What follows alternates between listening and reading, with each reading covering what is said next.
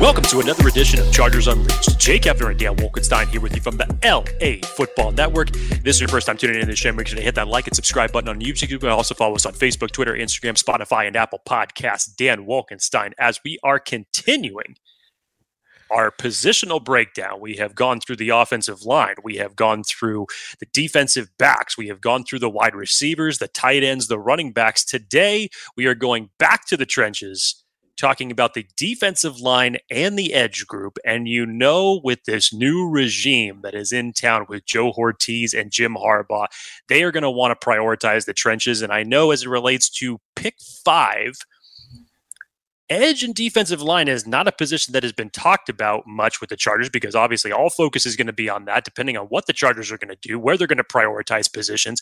But when we're going to go through this, I think there's going to be a new sense of, I don't want to necessarily say urgency, but possibly urgency, given who's on the roster, how much spending money the Chargers can possibly bring in, spend to bring in an outside free agent, maybe just as a stopgap option. How are they going to build to pair with Tuli Tuipulotu? What is this edge room even going to look like by the time that we get to the 2024 regular season? So a lot of question marks. Excited to dive into this and break everything down. But of course, before we do that, Dan Wolkenstein, sir, how are you? It's rainy in California, but how's your day going? It's going great. I actually took some work to a coffee shop only to have the internet go out as soon as I got there. So that was like, all right, cool. This is how my morning's going. But otherwise, got that back up and running. So things were great. So I got my leftover coffee here in hand. It's good, man. This is a fun episode, an important episode. And to your point, and we'll talk about this more, you go look at the defenses of Jesse Minter and the mentality of Jim Harbaugh through the years and how important the defensive line success is. Not necessarily star-studded, but the defensive line by committee, I sort of talk about. This is a very big group and kind of sets the tone for a lot of what Jesse Minter's defense does, and probably what a lot of defenses do, but the way that they do it is a little different. So this is a fun one, and you pair that with what the Chargers currently have on the roster and some of the volatility and the variables that the Chargers have at the positions, to who they're going to keep and let go from a salary cap perspective, from a performance perspective, from a draft capital perspective. Fascinating stuff, so pumped to get into this one. Jake, this is probably one of your favorites because this is combining, obviously, draft stuff with free agent stuff, with performance and the big uglies, if you will, and the trenches. I'm excited for this one, and there's a lot to get to, so let's get started. Okay, so today, just for formatting purposes, we're going to go through the edge and the interior defensive line guys currently on the roster. Then we'll go through some guys who are free agents at both positions that the Chargers could possibly target, followed by Jake's favorite time, all things NFL draft prospects for both positions, where they can target, some guys to maybe look out for, and possible dream scenarios. All of that coming up on this episode. Super exciting one. But Jake, before we start, I think we got to kind of take a step backwards, look at what this team looked like and the guys currently on the roster and the state of this squad. So without further ado, Jake, let's get into it. There's so many ways to start this, honestly. And you look at the edge position, and there's obviously some positions here that you can kind of combine a little bit. So, for example, like a Morgan Fox, I would say he's kind of a tweener, kind of like a Kyle Van Noy 2 years ago. That's kind of a tweener type. For the Chargers, though, the defensive line as a whole is so fascinating to me because there are so many doors that this Chargers team can walk through, and that all hinges on like one position that they do, like one transaction that they make can change kind of the landscape of this entire group. If they keep Khalil Mack, that impacts so many pieces. If they trade Khalil Mack, what comp are they getting for it? If they trade or release Mack and Bosa, what do they get for it? To start with the edge group, though, like this is the larger discussion. And this is why a lot of people nationally, locally talk about the decision, the big decision, the cap hell, quote unquote, that the Chargers team is in. 2 of the 4 biggest reasons for it are on the defensive end side of it. The wide receiver side, Keenan Allen, Mike Williams, who talks about that. Keenan Allen, Mike Williams, Khalil Mack, and Joey Bosa are the 4 highest cap hits on this Chargers team. And I circled it here for those watching on YouTube. $77 million. $77 million, 30% of the cap hit for 2024 is slated to go to Khalil Mack and Joey Bosa. Again, we talked about this on a previous episode. Those two numbers, $38 million cap hit for Khalil Mack, $36 million cap hit for Joey Bosa, top 2 in the entire NFL. For reference, Jake and friends, the average edge position makes $12 million. Both of these guys are triple that. Now, before we get to like who stays, who goes, what do they do, ask yourself, if there was one of those guys, who do you think deserves that money? Or let me take a step back. Before he deserves money, who do you think the Chargers would want to keep, all things considered? We're talking age, we're talking trade value, we're talking production, fit with the scheme, you name it. Which of those two, before we get to Thule and Chris Rumph, of the top 2 names, which do you think the Chargers want to actually keep on the roster? I mean, scheme fit, I think it fits Joey Bosa and Khalil Mack very well for what Jesse Minter is going to do. So I think that's a wash. You take age, obviously, Joey Bosa is 5 years younger than Khalil Mack, I believe. So youth definitely plays into play there. Joey Bosa is still under 30. Khalil Mack, though, this is where the big hammer swings in his favor is the production and the health aspects, because Khalil Mack, 30 plus years old now, going in would be 33, and he has one of his best years that he's ever had in the NFL in terms of production last year. And this is without Joey Bosa. This is pairing him alongside the Tuli Tuipulotu. And for what he did throughout the season, even from a macro sense of, not impacting the Chargers defense that much, but if you just put it in a nutshell for him, he was fantastic for what he was able to do. And based off of previous years, the last 2, as it relates to Joey Bosa, it's difficult to, again, take that type of a cap hit and trust that things are going to be different as it relates to his health. I'm not knocking anything about Joey Bosa's talent, because as it relates to setting the edge against the run, he's one of the best the Chargers have. He's definitely better with this team than this team is without him. But in the same category, type of question as Mike Williams, can you trust that? And over the last 2 years, unfortunately, it just hasn't panned out that way. And when you have to make tough financial decisions like this is one of the ones that probably makes the most sense, as far as whether it's just an outright release or you're able to find a trade partner for Joey Bosa, regardless of what that compensation is going to look like. That would probably be the way to go, even though Khalil Mack probably has the best trade value out of the 2, given the production that he's put up over the last 2 years. I'm so torn on what to do with this position as a whole.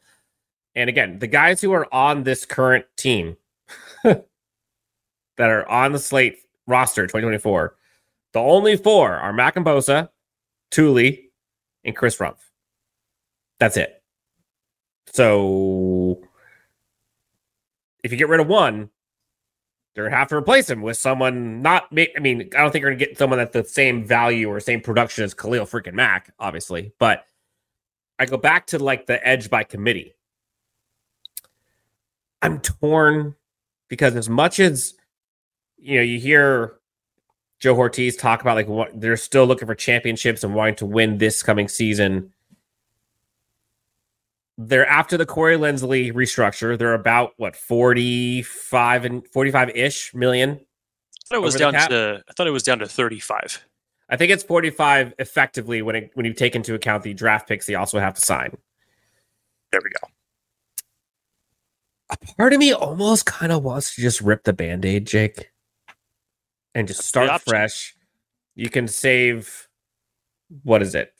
I mean, you can save close to $50 million if you just decide, you know what, cut, trade, release Bosa and Mack.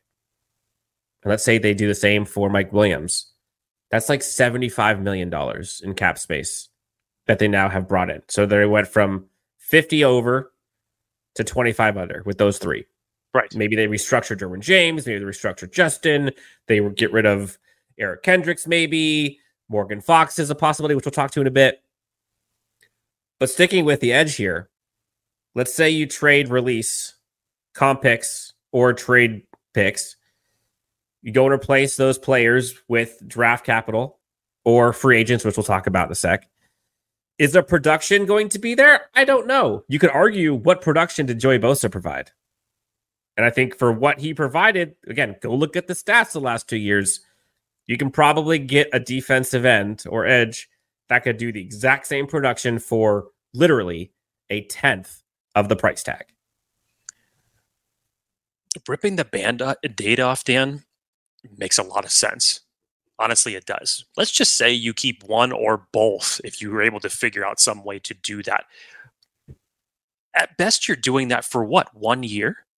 Mm-hmm. You're just kicking the can down that far. This is not a situation where you expect them to be a staple for this unit for multiple years. This is a 1 year Band-Aid at best. You come back, you hope that you get that same type of production out of Khalil Mack. You hope that Joey Bosa is going to remain healthy. You pair that with what we saw from Tuli Tuipulotu last year, and you keep your fingers crossed. To me, this is going to be a situation where, again, I do not expect both of them to return. I expect at least one of them gone. I would not be surprised if we don't see both of them, just because now we're talking about a brand new regime, different head coach, different defensive coordinator. And I think the promise that you have with Tuli Tuipulotu that was shown, you need to find another young, athletic edge rusher like him to pair him with to move on through the future. You need to have a new bookend duo, in my mind. Now, not to say that Khalil Mack, another year of Khalil Mack and Tuli wouldn't be productive. I think it would. But I think you still have to invest in that. And whether that's a value free agent or you invest in it at some point in the draft, you have to do that. You can't just do this again and not prioritize it this year and then expect to get what you want next year after both of these guys are off that contract and then hope for the best with a rookie at that point. You can't do that. So I think one way or another, you're going to be pushing this forward with Tuli and question mark. You have to do it. As you mentioned, Chris Rumph just unfortunately has not put up the production that we believed he was going to be, even as a rotational edge rusher. And yes, Morgan Fox is kind of like the hybrid edge interior defensive lineman, and you could deploy him in a number of different ways. But if you can find a value signing like Morgan Fox, that would be a nice sub-plan. Now, is that necessarily going to be your starter across from Tuli? Not necessarily saying that. You have to put an edge group together that can not only be the type that are going to play your first two downs, but be these rotational pass rushing specialists. You have to start recreating this group, and you have to do it now. So we'll get into kind of the performance of this group along with the interior defensive line here in a second. We'll kind of take a look at some PFF grades and how that shakes out. But again, you're not getting much from Joey Bosa. You're not getting much from Chris Rumph. You're not getting anything from anyone else because there's no one on the roster. Khalil Mack is long in the tooth, but he, again, balled out. Age, I think, is a concern for a lot of people, but the dude just had a career year. You could say, okay, well, maybe there's going to be a precipitous drop. Maybe. But his game seems to be aging well. There's nothing on tape that you saw last year that gave you red flags of, oh, there's a decline coming. Eventually it's coming. I don't think it's this year. I don't. So that's the edge position. And again, we're going to go through the position by position. We'll go through the free agents available, and then we'll go through possible draft scenarios here. The interior guys, Jake, I think is... what's a good way to put this? I don't want to say it leaves some to be desired, but there's a lot of names here that are unproven. Yeah, it's like the incomplete grade. that you got, on test grades from time to time. You just don't know. There's a lot of question marks as it relates to this group. Tito, the first 2 years of his career have unfortunately not gone the way we would have hoped. Obviously, it took him a long time to come back off of that leg injury that he suffered 2 seasons ago.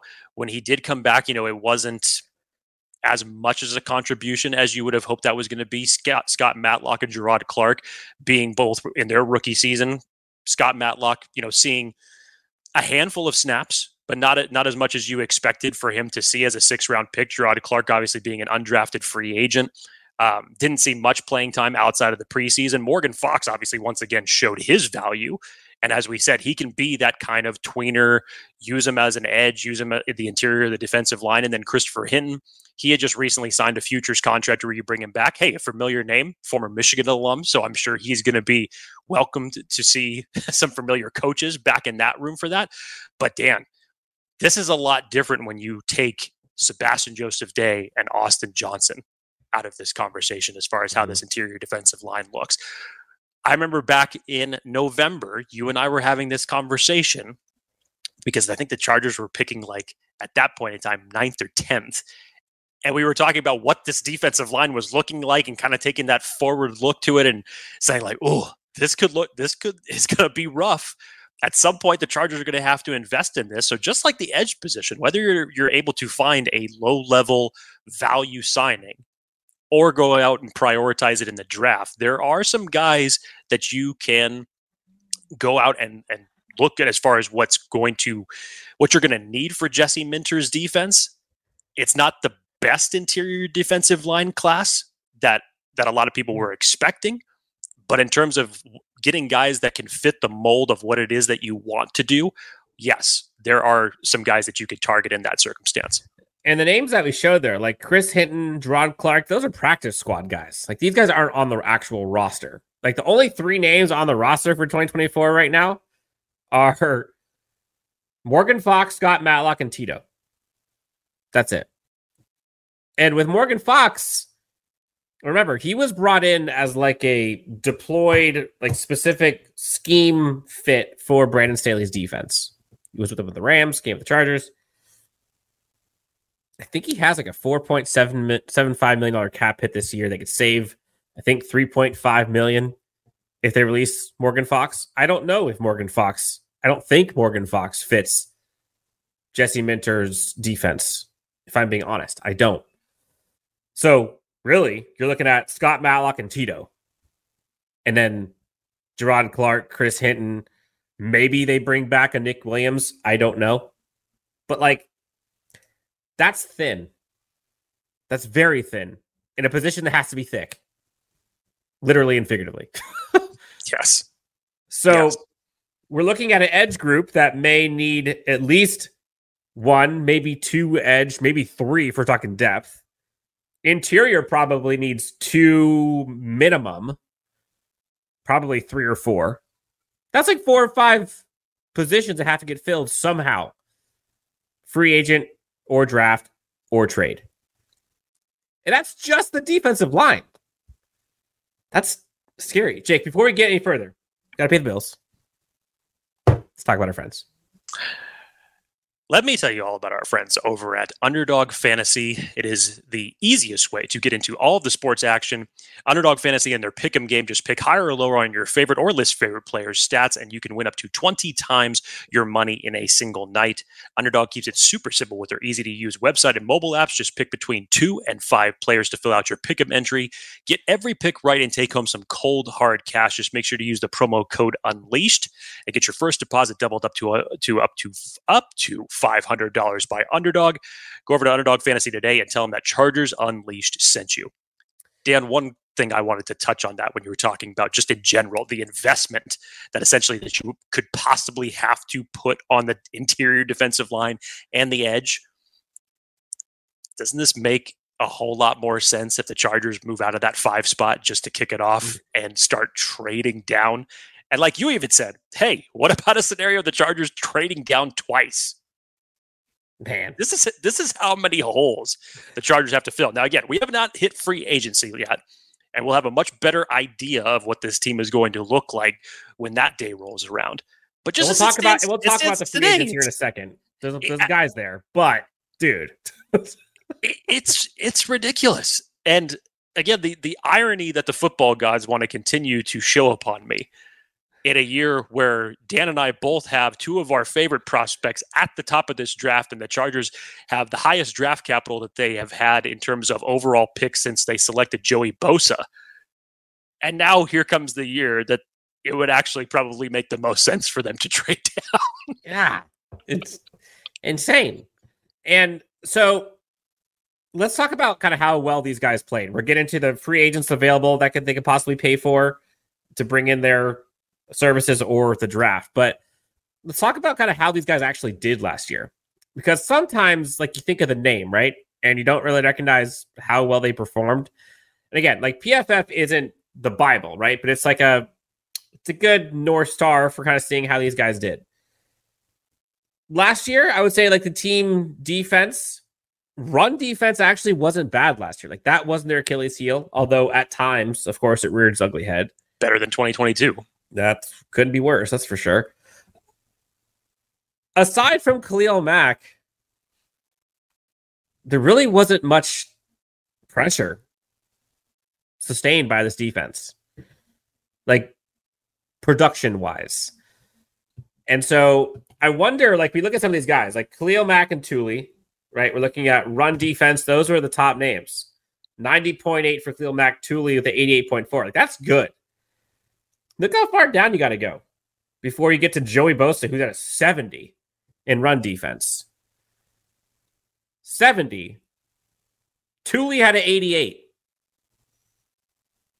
Joey Bosa had a 71 run defense.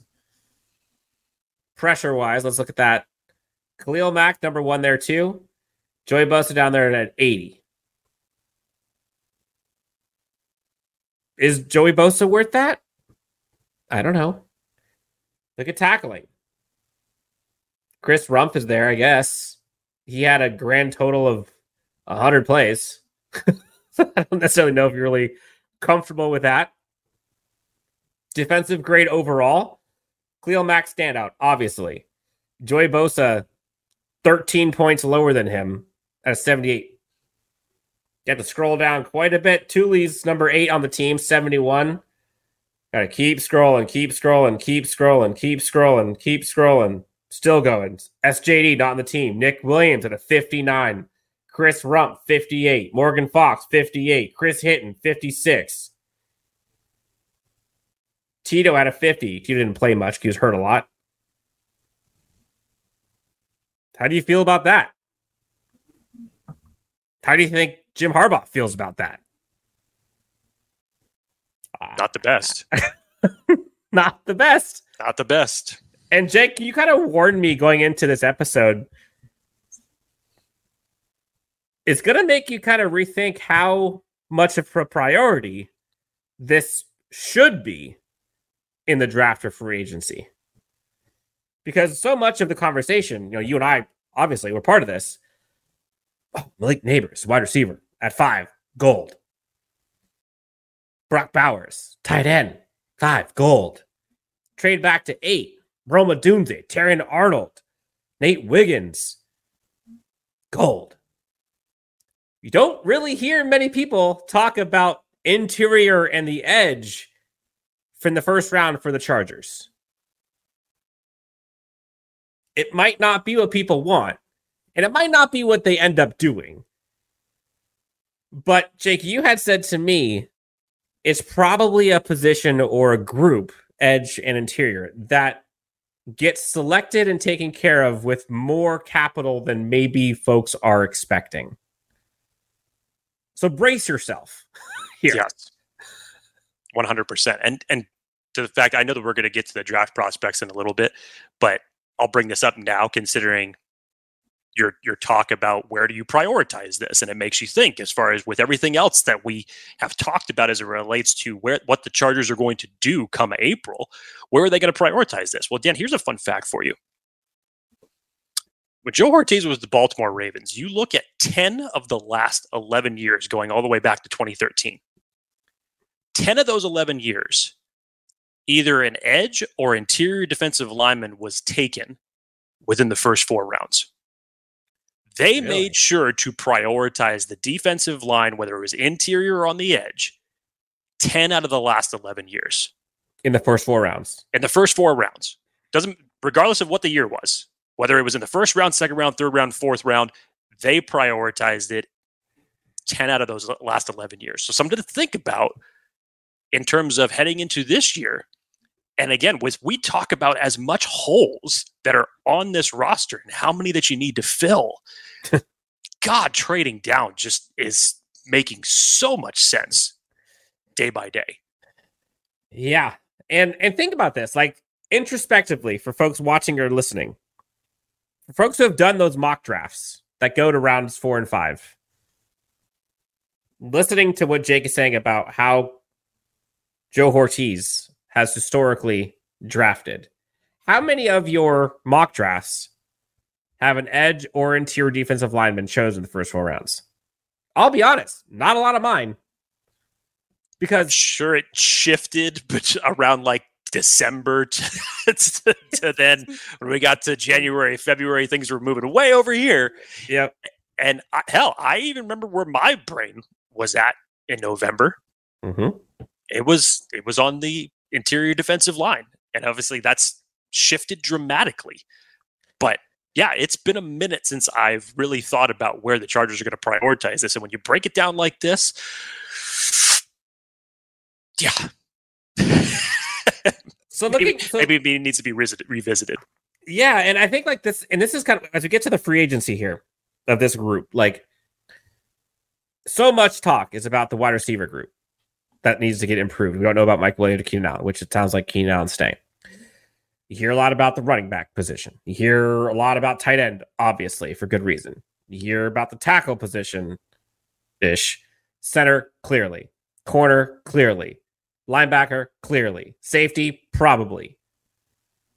Like, that's the problem, is no matter what position the Chargers go through, if they stick and pick, they don't have enough selections. And so, let's say they don't do defensive line in the first 4 rounds. Like, that's not great. But let's say they do, and say they don't go corner. That's not great. Say they don't do tight end. That's not, like, no matter what you do, no matter how you slice it, there's only so many picks they have. And so that's kind of where I kind of get more into the rip the Band-Aid approach, where it gives you some relief to like go fix some of this stuff before entering the draft so you're not so desperate. And I know a lot of times, even the Chargers of this in the past, where they go through free agency, wave 1 and 2, then they go through the draft, figure out what they can get, then afterward they revisit free agency. Like, that's an option. And I do think restructuring some of these contracts for the team will help. But man, having $50 million versus $25 million cleared-ish helps a ton. Like, think about how many contracts you can bring in with $25 million of, again, not total, but like salary cap hit for 2024. Because again, there's roster bonus. It could be spread over. $25 million for a cap hit could be like 5, 6, 7, 8 players. And I'd argue in a Minter, Ortiz, Harbaugh style team building, that's more likely. So I don't know, man. Like, you gotta, it's gonna be tough. So let's get into it. So looking at this Chargers free agency options, and again, this is an eye chart, but I put here for folks looking on the left-hand side, all the defensive line for the interior free agents, at least a lot of them. On the right side, a whole bunch of edge positions that are free agents. And realistically, and again, because of the cap scenario they're in, Jake, you could probably chop the first half of both of these right off the board, because the Chargers aren't going to be able to afford a lot of this stuff. But before going into like specific names, how do you think the Chargers could or should look to possibly fill in some of the holes through free agency of this group?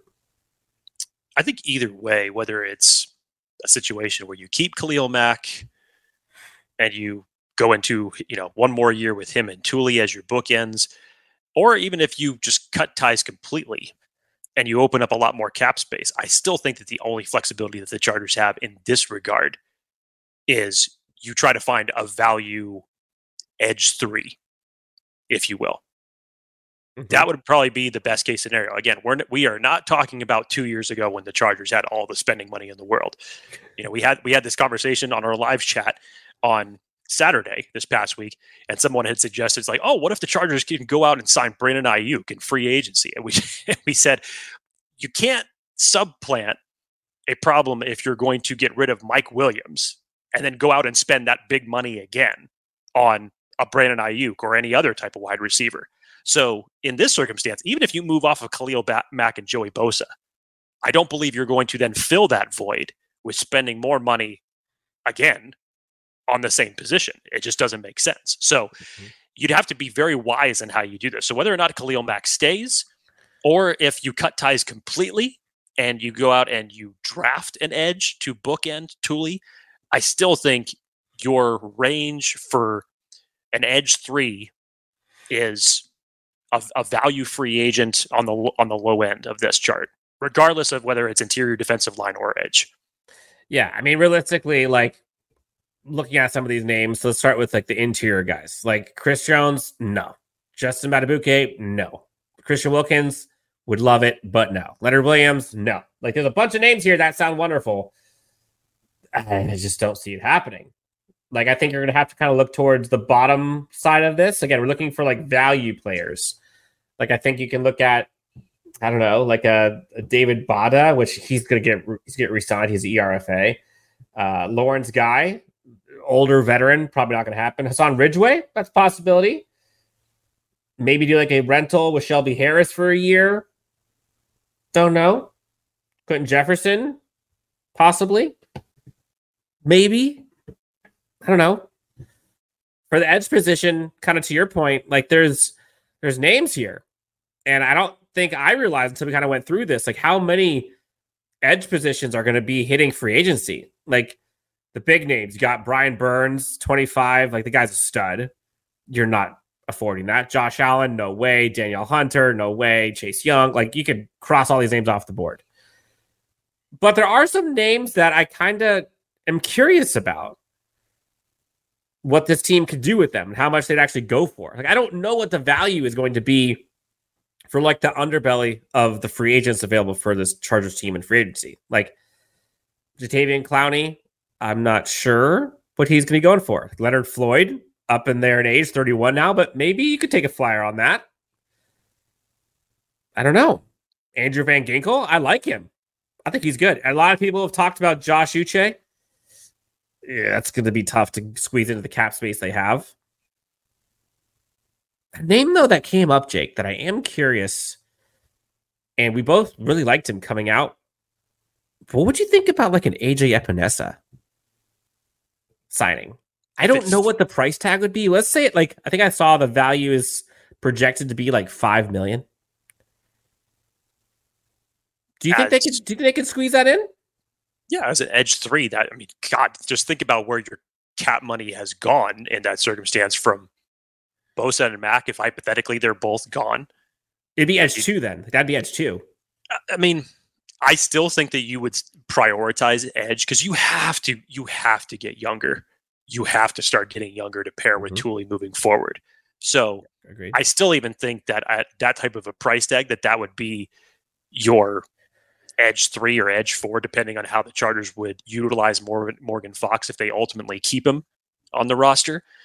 But yeah, I don't think that you're going to find your starting edge 2, because if that's the case, if you're going to go edge 2 and you're going to go with a veteran, then maybe it is the best case scenario in terms of production, familiarity, that you rework Khalil Mack's contract and that you kick that can down the road for one more year. And you have one of them. Keep one. Right. Yeah. And you have Mack and Thule, who together were pretty nice compliments to one another throughout last season. You still prioritize edge in the draft. You get kind of the guy that you see a future in that you could bookend Thule with. Again, there's a lot of different avenues that the Chargers can go in this circumstance. I think if it was up to me, and I know like it, unfortunately, it's a business, and there are going to be people leaving. It happens every year. There are going to be people leaving that you have to kind of take away the emotions of it. If it was up to me, if I had my choice of how to manage this, I think however they do it, trade, cut, really, whatever. I think Joey Bosa, in my opinion, odd man out. I think he's gone. Save 23 million or so there. I think if you can restructure, add void years for Khalil Mack, you could probably save, I think, like 15 million in cap space just by restructuring it. Add another year or two. Give consistency for him and Thule. Bring in through draft or through free agency one of these guys. And hell, if you did like AJ Epinesa, you can do a longer term contract there. I mean, he's only 25. So that's an option. Like that could be your long term fit for Thule. Who knows? That's not bad. That's not bad. Like the drop off of production is so much better that way than if you were to rip the Band-Aid. But again, like that's where I'm maybe giving a bump to Harbaugh and Minter and Ben Herbert as a strength and conditioning guy to like get the most out of the talent they have and to bring up the talent level. Do they need like the star-studded defensive line? I don't know. That they haven't had it in the past. And look what they've done. Look at that Michigan defense the last 3 years. Top 5 in basically everything. And aside from Aiden Hutchinson, who are the edge players they've had on that squad that have gotten drafted? So you've got a couple this year that are going to get drafted. That's edge. For sure. Yes. Edge. Yes. But like, no, okay. They have guys getting drafted, but who's getting drafted? Not first round talent. Yeah, yes. Exactly what I mean. Yes, I got that. Guys. But yes. So, Jake, smooth transition for you then. Now we get to talk about the fun stuff. All things focused now on the 2024 NFL Draft. Now, we'll start with the edge position here since we started there earlier, but a lot of names. And I remember Latu, like 2 months ago or so, he was like edge 1, 15 overall, hell, 10 overall. People were saying, dude, yes, him. Things have kind of simmered a bit there. But overall, there are some edge options. And again, like it could be day 1, it could be day 2, but history says it's rounds 1 through 4. Jake, what are your thoughts on edge class, types of edge, maybe some possible players to look for that would fit? God, I know that we're not including names like Jared Verse and Dallas Turner, Chop Robinson into this conversation, but Latu is just... I like him. I love what I see from Latu. And of course, this would be, your trade down scenario. If you find yourself going back from 5, you go back to the teens, and depending on what the roster looks at that point in time, can you just imagine what this edge group would look like if you had Latu and Thule bookending this defense? Because both of their traits are so similar in terms of their motor, their constant go to the football. Latu, who just attacks with such power, great handwork. And he's fast. He's so fast. He's so fast. I think that Latu and Thule would complement each other so well in this particular circumstance. I just think that the fit and the mold would be exactly what you would want from a defense that attacks.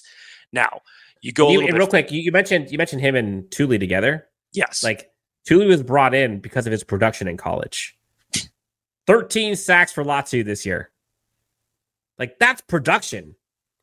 It sounds very similar to the final year of Thule's. That's what I'm saying. At USC. Now, I know that he's kind of got the injury scares, and as we go through the combine and the testing, people want to get those cleared on medical standpoint. But just from what he brings to the table, I would not care if the first pick that the Chargers would take would be Latu, if it was a trade down scenario, and just to think about what that defense would look like if you paired those two together. That would be something that makes your mouth water for what that edge group is all of a sudden going to do. Now, you move a little bit further down the line, Dan. I mean, these are, again, this is not the entire class. We'll get into that a lot more as we get closer to to April. These are just some of the guys that I think would be great fits for this team. Jonah Ellis out of Utah, Dan. I love what I see from Jonah Ellis. And who knows where his draft stock is going to be come April, but 37 tackles, 12 sacks, 24 quarterback hurries, 1 forced fumble. He, kind of a lot like Latu, plays with that seek and destroy type of mentality. Quick first step off the line, gets to the backfield fast, comes off the edge with a spin move that would make Dwight Freeney just stand back and smile. I like that. Could power through shed blocks with ease to get to the quarterback. I really like what I see from Jonah Ellis. Now, obviously, you have to bring in some of the Michigan guys as well. So Jalen Harold, along with, Braden McGregor. They were the 2 bookend edge players for Michigan. And I think from what you see from Jalen Harold, I really likes, again, another guy who's got a spin move. But he comes off the edge with speed, sets the edge well against the run, diagnoses plays very well, has a lot of high football IQ when it comes to finding the football. I like what I see from him. We still have the line at 2 Michigan players that the Chargers could possibly take, and Jalen Harold could possibly be one of them.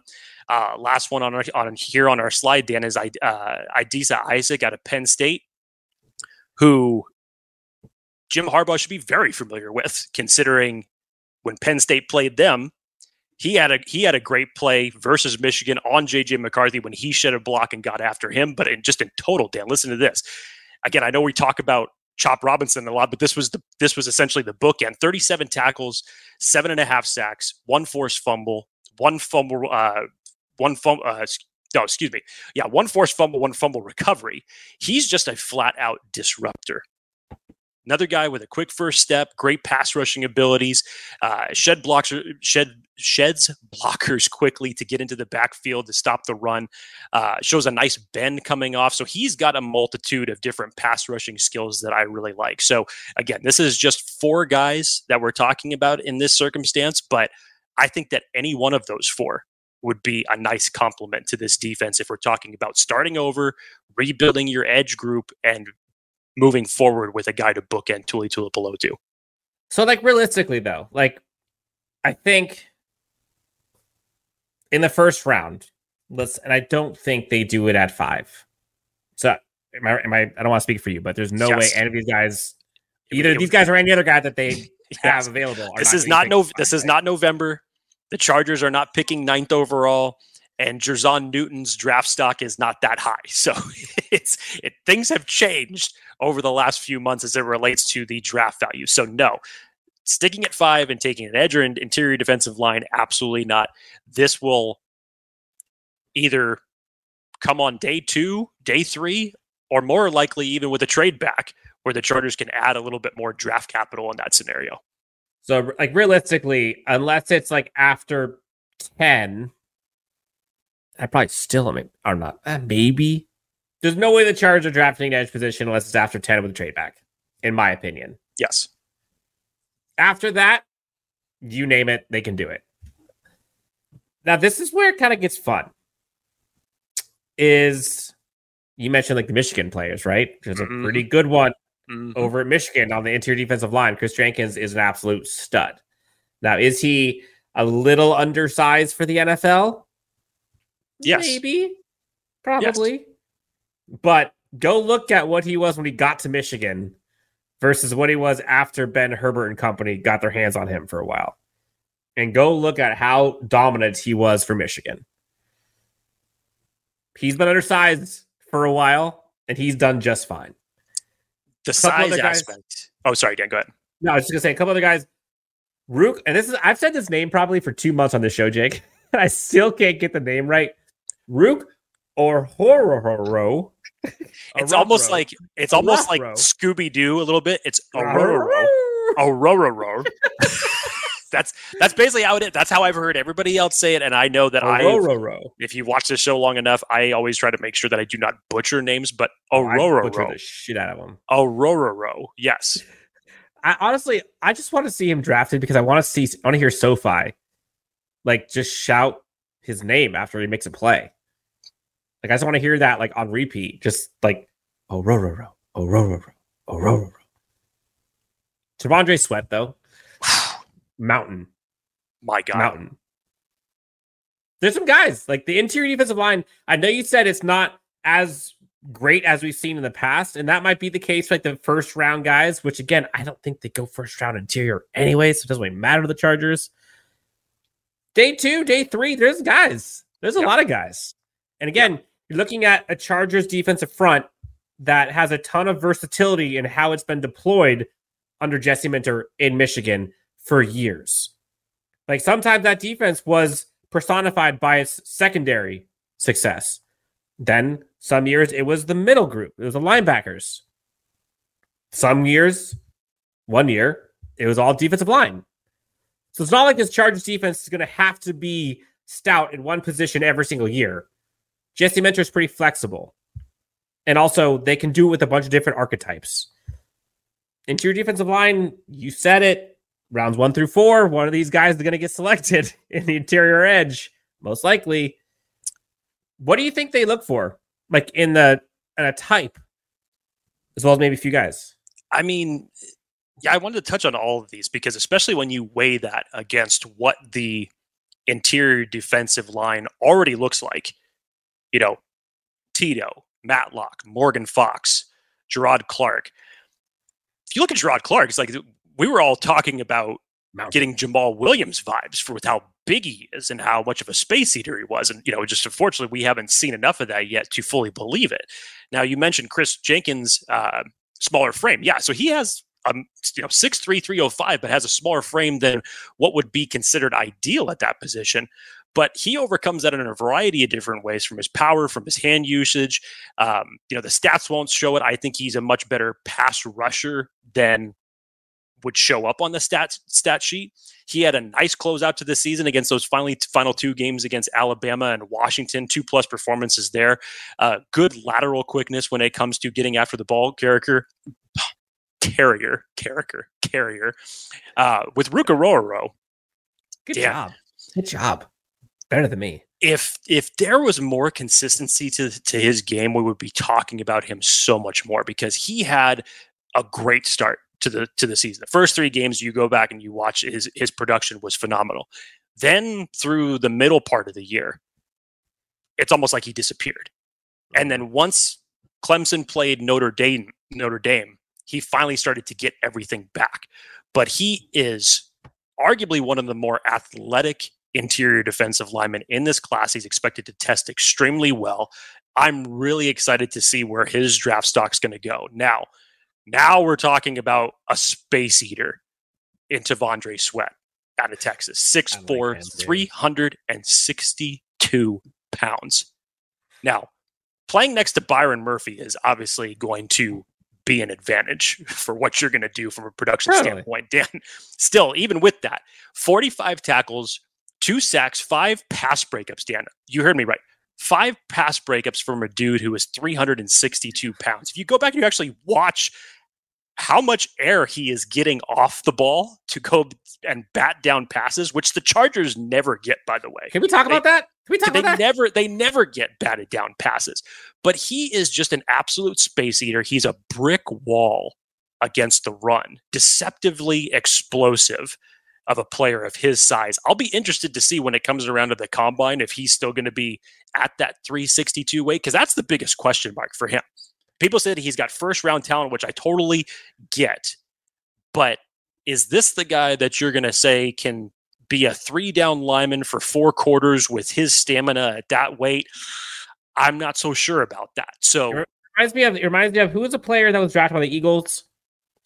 Right, which he's probably not going to have. Jordan Davis. Yeah, he's probably not going to test with the same athletic abilities as Jordan Davis. No, but I mean like the usage, and people were questioning how much he can actually stay on the field. Sure, exactly. But if you want to just know about T'Vondre Sweat's power, look no further than what he did against the Senior Bowl against Arkansas offensive lineman Bo Leamer. I mean, talk about just getting manhandled. Sweat took him 5 yards backwards. Leamer didn't have a chance, and he was put down on the ground. So he can move bodies. Again, the biggest question mark with him is going to be his consistency. Can his motor last up those through 4 quarters? And is he going to be able to be that piece that you can build off of? Now, if we're talking just, again, what we compared for size-wise for what the Chargers have in that interior defensive room, T'Vondre Sweat would be a nice addition physically and literally to that defensive tackle room. Now, again, another guy that we have on here that I wanted to talk about is Brandon Fisk. I want to call him, Braden Fisk. I want to call him Braden Wilson Fisk, because he just plays angry like Wilson Fisk from Daredevil. Production was better for him in 2022 than it was in 2023. Still finished with 43 tackles, 19 hurries, and 6 sacks. He explodes off the line, Dan. Plays with that hair on fire mentality, can penetrate through an offensive line very, very quickly. He had a play against Louisville where literally it's just blink and you miss it with how quickly he gets into the backfield and stops the running back for negative yardage. That play alone is probably what highlights his best traits. His off the ball quickness, his handwork. He just had a great week of practice at the Senior Bowl. I'm excited to see what he's going to do at the Combine. His draft stock could definitely be on the rise. Yeah. When you talk about T'Vondre Sweat though, dude, like that's my guy. I think that's like on the defensive front. That's the one where I'm like, I know there's question marks about how much he can be utilized. I don't care. I think how long has it been since we've had a guy like that on this team? One of my favorite things that was ever said, and this was interesting. This goes back to a mock draft that was done by Trevor Sikkema. This was in November, very end of November, I think just after Thanksgiving, where the Chargers at that point in time were picking 9th overall, and he had the Chargers. This was his first 3 picks, by the way. He had them taking Jerzon Newton, 9th overall. He had them taking Quentin Mitchell in the 2nd round. That was back when Quentin Mitchell's draft stock was reasonable for the 2nd round. Yeah. Now, kiss that goodbye. And then he had the Chargers taking T'Vondre Sweat in the 3rd round. And he said the reason that he was doing that is he said, I like my Chargers defensive line like I like my Chipotle, double beef. Yes. With 2 C's. You don't even need 2 defensive linemen to get double beef. T'Vondre Sweat is double beef in it by himself. So that's how much space he eats. Yes. Yeah, and again, like you talk about being able to bring in guys that can be deployed for like specific situations. And that guy's one of them, man. Like he is just a space eater. He's not going backwards. And he's a disruptor. And he's like one of those alpha type players and brings size that this defensive front just doesn't have. Like Gerard Clark, I guess you could say is that, but how much has he proven or played? Sounds nice. I will say, Tito Agbonia is a freaking man. That guy is so big and he is underratedly huge. I talked to him at Radio Row and I'm like, this guy makes me feel like I'm 4. Oh, when we saw him walk past during the Rock Solid Sports memorabilia sign, I mean, we were sitting down, but even still, that was a big man that walked right past us. Yeah, and they say he's listed at 6'3". There is no way. Like literally the top of my head, and I'm like 5'9", 5'10"-ish. The top of my head goes to his neck. His whole head is above me. So unless his head is 5 inches, which that's not the case, 6'3" is, or I'm 5'4". That's not the case. I know that. It's just not that. Well, you're definitely not 6'2", Dan. So no, I know. I'm not 6'2", 240, guys. Come on, let's be real here. So there's a lot of ways that they can slice this. And there's a lot of different, like big question marks about how this team can kind of move forward. I guess maybe the last question for you, Jake, is like when you're looking at this from a 50,000 foot view here. How would you kind of stack, or would you kind of organize how to fix this line? Like, is the first domino, I think, is going to be Mack or Bosa or both. Right. Yes. After that, what comes next? Is it then, like, I guess, do they trim everything inside first? They figure out if they want to keep Morgan Fox and save the $3.5 million. They figure out the Mack and Bosa stuff, and then they move to free agency. Like, will all that happen before we start free agency in a few weeks? I would believe so. Yes. Because I think you have to make your decisions in that regard. I think if you're going to capitalize on Khalil Mack's trade value, you need to do that sooner rather than later. I think the closer that you get to the draft, and if you still have him on your roster at that point in time, I think the less likely that it is that you would get a, fair value return. Mm-hmm.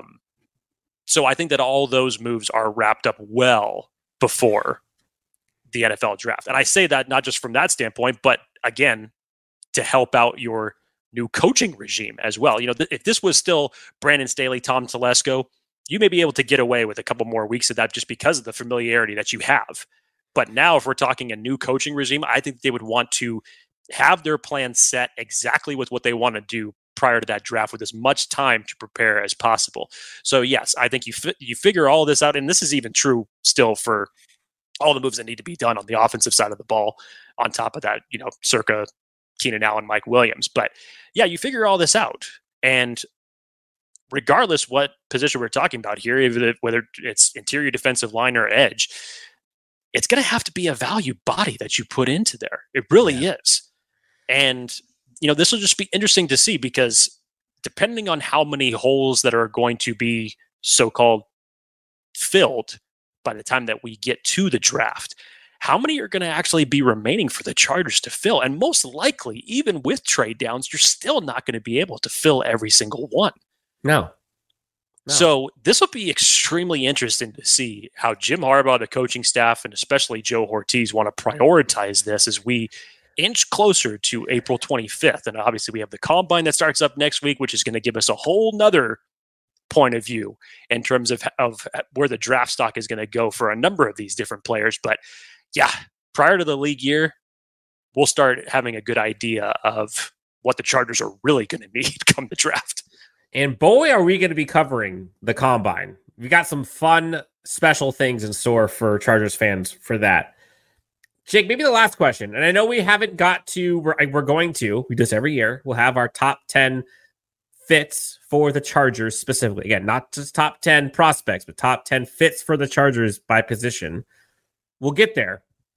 But right now, if you close your eyes, Chargers fans, and Jake, and you think about this Chargers team, the defensive line, and you fast forward the draft, regardless of what they do with Khalil Mack and Joey Bosa or Morgan Fox, an ideal scenario for you, Jake.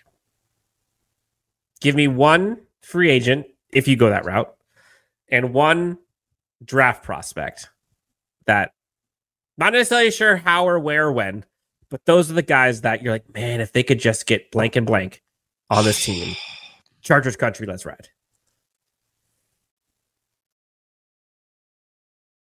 I don't know if I could do that with free agency just because, again, it's so hard to tell right now. I can wholeheartedly say that whether Khalil Mack is remaining on this team or Khalil Mack and Joey Bosa are gone, you're probably not going to go out and get one of those big name defensive linemen, whether it's edge or interior defensive line. You're just not going to do that. So ideally, for me, again, I know we have talked about so many different draft scenarios on this show thus far, and we're not even out of February yet. And I would still, if you were to just say it in your head right now, would you prioritize corner over edge or interior defensive line? Yeah, probably I would. Would you prioritize wide receiver, tight end over interior defensive line and edge? I think with the players that you have the chance to get at 5, you may have to go BPA in that circumstance. Yeah.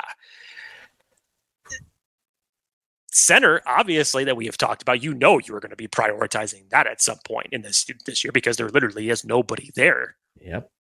If it was for me, Dan, I go back to the Latu conversation. If this was a trade back, and you got Latu to pair with Thule, that to me, you pick up extra draft capital, you select Latu in the teens and see what you do going forward. I think it's a great start. The best part about it is that the Chargers have so many different directions that they can go. I know that Dan and I specifically have pigeonholed ourselves into 2 specific players. And I know that a lot of Chargers fandom have done the same when it comes to the conversations of Malik Neighbors and Brock Bowers. And then there's a whole other contingent that believes that the Chargers should select an offensive tackle in Joe Alt. They're wrong. They're wrong. There is a plethora of ideas. I really do not care, to be perfectly honest with you. I don't care, because there's so many holes to fill. I don't care if they trade down and they take a corner, they trade down and take an edge, they trade back a few picks and they still take Brock Bowers. That would be a dreamer. In Dan's circumstance, you trade back to 8 and Malik Neighbors is still there on the board. I mean, my God, it doesn't matter. And this is only going to get worse or better, however you perceive it, as we move closer. Because to see how this team is going to prioritize their draft picks, and again, we say this because we have no idea what the hell Joe Ortiz and Jim Harbaugh are going to do. If this was the old regime, we'd probably have a better idea for what they were going to prioritize first. But who knows? And honestly, that's the best part about going into April. I got a scenario for you. All right, so Latu, honestly, it's hard to beat that. Ooh, that's hard to beat. If it was me, restructure Khalil Mack, trade Joey Bosa. You're probably going to release or cut Morgan Fox. If they can get AJ Epinesa, I think they can get him on a good 3-4 year deal for probably 4 years, 19-20 million ish in total.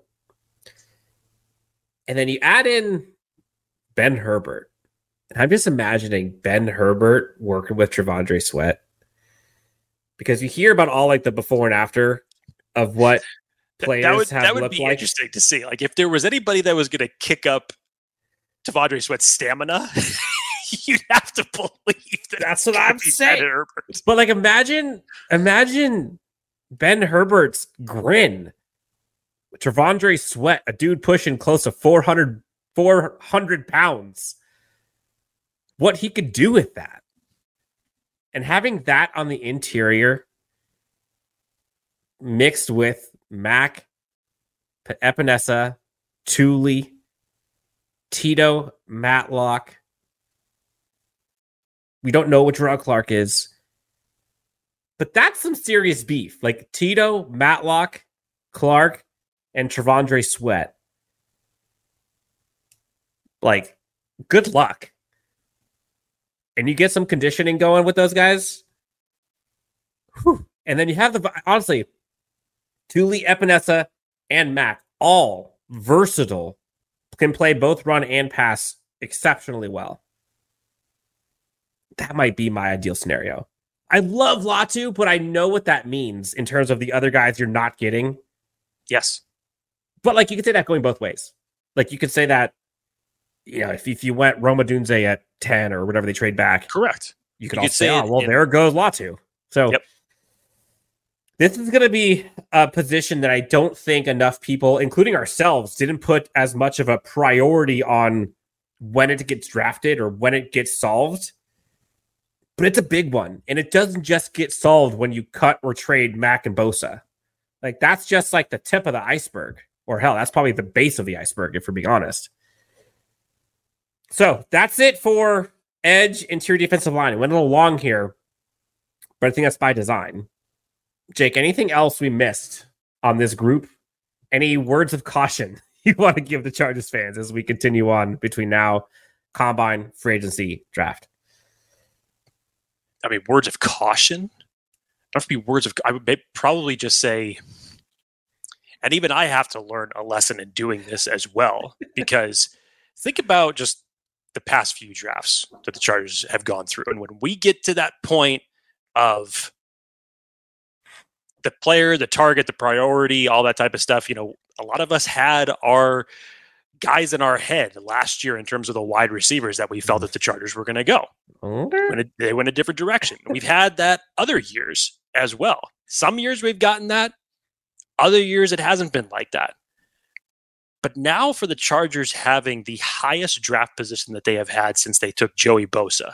And Joe Ortiz at the helm, which look at the Ravens and how many times you've seen that draft class and say, how the hell did they get this guy to fall in their lap? Exactly. So I would just say, don't entirely hitch your wagon to one person and just enjoy the ride, because I feel like the Chargers are going to go on one come April 25th. We got to buckle up, strap in, because this roller coaster is going to be going fast and the ebbs and flows are going to go crazy. But we will be here for all of it. For Jake Hefter, you can find him at Jake T. Hefter, myself at Dan W. Sports. Again, we've done a bunch of positional value as well as positional breakdowns on a lot of these. I think the only one we have left, I believe, we're not going to do quarterback because, come on. No, we got to get into all the. No, I'm just playing. Are we trading? Are we trading for JJ McCarthy? No, obviously not. The only one we have left is the linebacker spot. So we'll get to that one. I believe we try to do it before the combine. So sometime in the next week. Until then, we'll talk to you guys next time. Chargers Unleashed.